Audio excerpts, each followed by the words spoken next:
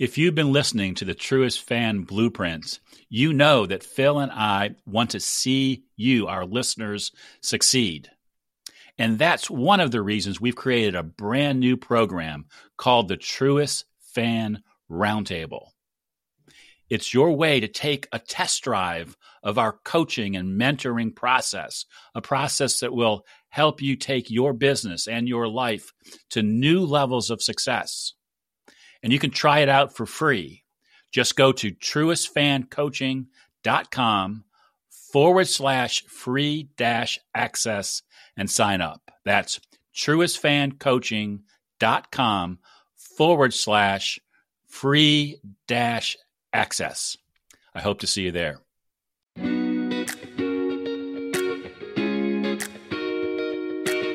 Wanting something and really wanting it for the right reason is another way of saying that you're going to continue down the right path even when the motivation wanes. That goes by the wayside. You eventually get in that comfort zone, and unless you want it, you're really going to have to think long and hard about that. It's not just about the money. A lot of entrepreneurs, a lot of financial advisors don't regularly hire, so they'll run into somebody who they're really excited about, and they'll just go ahead and hire them, and they'll say, well, it's a great person, it'll work out.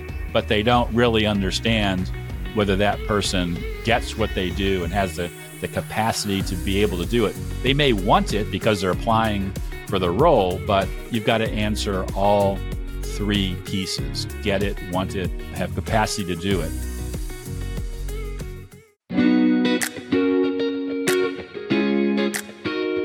Welcome to the Truist Fan Blueprint, a podcast for financial advisors and other professionals looking to get the most out of yourself and your business.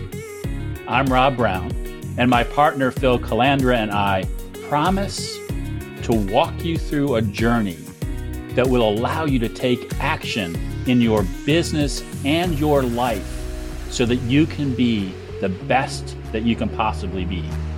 Thanks for listening. Again, friends, welcome to the Truist Fan Blueprint. Rob Brown here, along with my good friend and partner, Phil Calandra. Phil, welcome to the podcast today. Hi, Rob. Glad to be back. Yeah, absolutely. So what we want to talk about today is sparked by a phrase that one of our clients used with me the other day that really got me thinking about team building and making sure we have the right people on our team, but also thinking about how sometimes we take on more than we can possibly handle because we don't have a time to do it. And the phrase that this client used is get it, want it, and capacity to do it. GWC. And for some of you, that may be a familiar term. It comes from the book Traction, and it is a way to think about making sure you have the right people on the right seat on your bus when you're building your team. Do you have people who get it? They get what they're doing. They understand the industry and the role that they're in. Do they want it? Is this a role that they really want to play and they're excited about? And then do they have the capacity to do it? And that can be a little bit of a time thing. And it could also be the personal knowledge or the personal skills to be able to execute on it. And I think it's a great question to ask when you're hiring or when you're considering putting an action step into your Truist Fan action plan. Do we as a team get it, want it, and have the capacity to do it? It's a great 3-part measuring stick. That really jumps out to me. I know it did to you as well, Phil. Yeah, it does. And to a large extent, if you don't have all of those components, you may be setting yourself up for some unwanted failure. And when you're building a team around you, you have to be, as the scripture says, equally yoked. It could be in any type of relationship. You have to have this commonality, what scripture would call equally yoked. And sometimes it's hard to get the get it, want it, and capacity components to line up. And I do think that you're going to run into some disappointment if you don't have those things in alignment. Yeah, that's absolutely true. Probably where I see that the most is in the hiring process. So with our private clients, sometimes we will help them make decisions on what roles they need to create or fill or build on their teams. And then depending on the project, we may actually get involved in the interviewing process. And the reason that we do is because, especially me, I've hired lots of people over the year and helped lots of people hire other people. So I'm comfortable with the connections and I'm willing to ask the questions to understand. But a lot of entrepreneurs, a lot of financial advisors don't regularly hire. So they'll run into somebody who they're really excited about and they'll just go ahead and hire them. And they'll say, well, it's a great person. It'll work out. But they don't really understand whether that person gets what they do and has the capacity to be able to do it. They may want it because they're applying for the role, but you've got to answer all three pieces: get it, want it, have capacity to do it. And on the flip side, sometimes you run into somebody in the hiring process when you're building your team that on the surface doesn't seem like a good fit because they do a horrible job interviewing. They don't have the same energy level that you have. But if, again, you stop and take the time to see where they really are in that full spectrum, it can make it easier.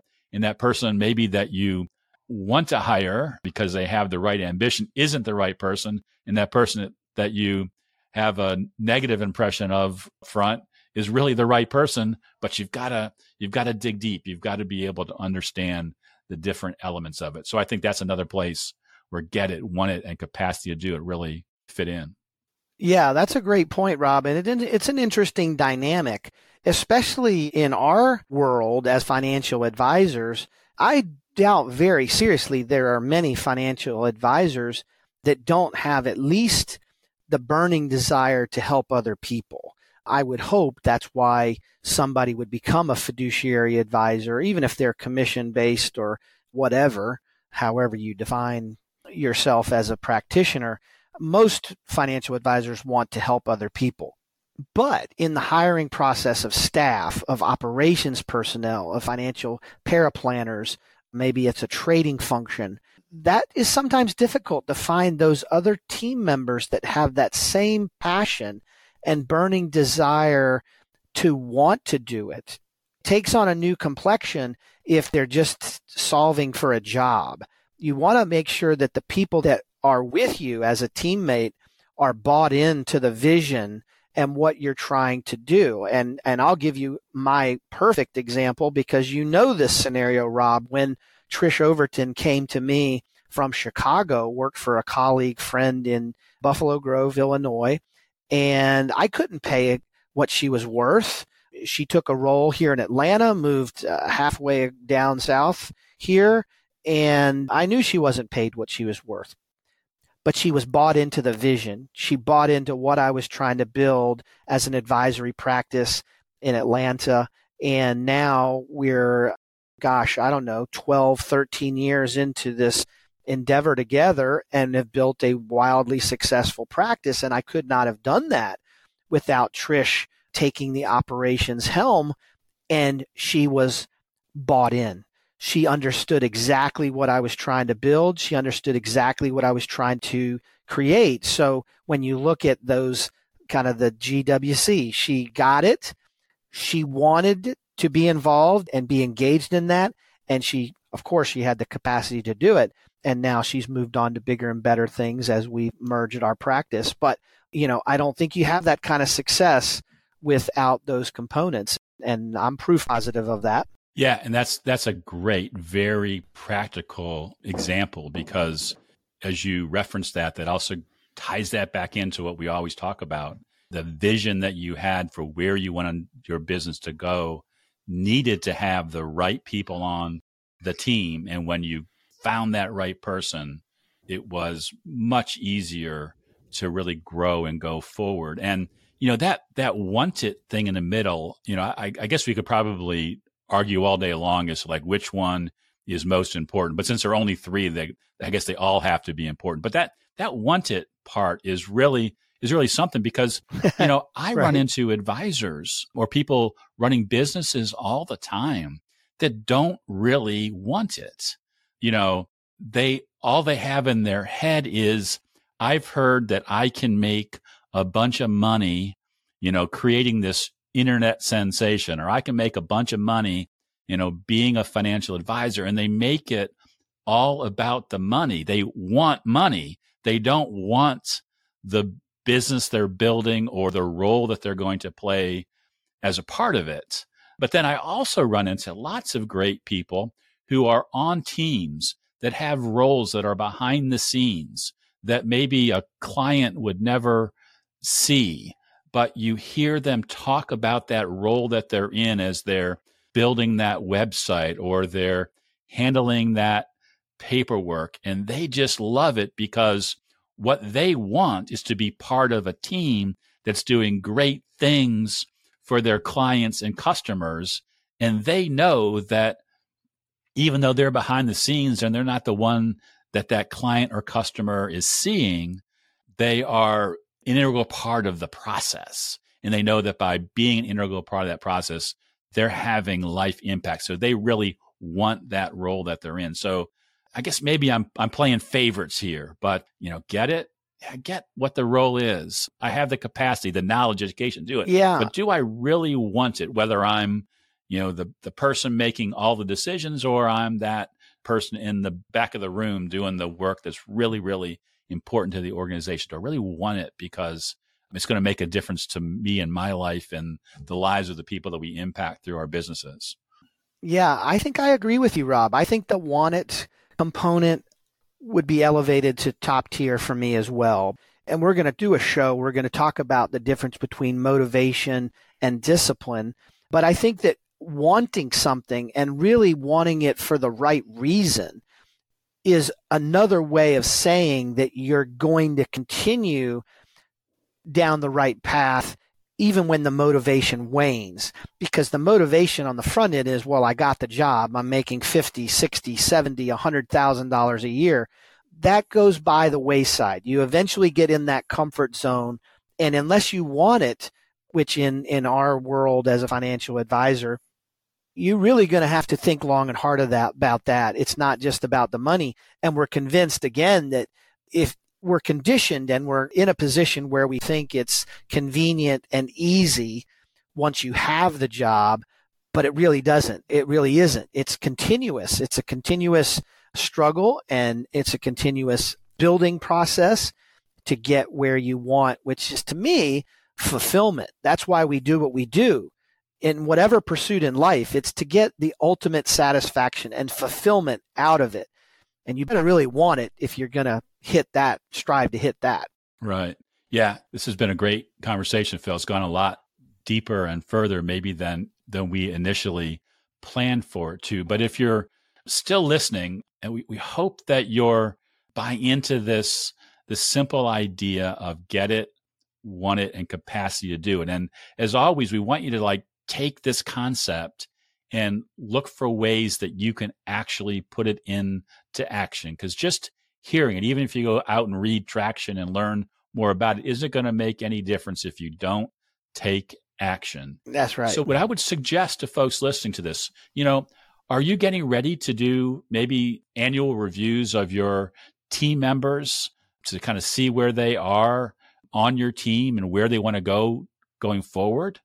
Go through a get it, want it, capacity to do it, set of questioning with them to make them stronger in what they do and really help point them in the right direction. Are you getting ready to hire somebody or create a new position? Get it, want it, capacity to do it. How do you allow those questions to influence what you want to do going forward? Or maybe you're just doing some planning for yourself and you're thinking, do I really get what it is I'm trying to do? Do I want it? And do I have the capacity for it? We would suggest, because we're biased, that if you use the Truist Fan planning process, the Truist Fan action plan, that you're going to be answering these questions along the way. But use these questions in some of your decision making. See if it helps you get better, stronger answers whether you're building your team or developing yourself as a leader, that you're on the right path, and maybe focus on the want it, because I think that is a strong place to start, because we all do better doing those things that we want to do, that we enjoy doing the most, especially when they're aligned with our big goals and our big dreams and our big plans. Couldn't agree more, Rob. Love it. Awesome. Well, let's wrap up this episode of the podcast, reminding you to share this episode with your friends, but also letting you know, as always, that we are rooting for your success. Take care.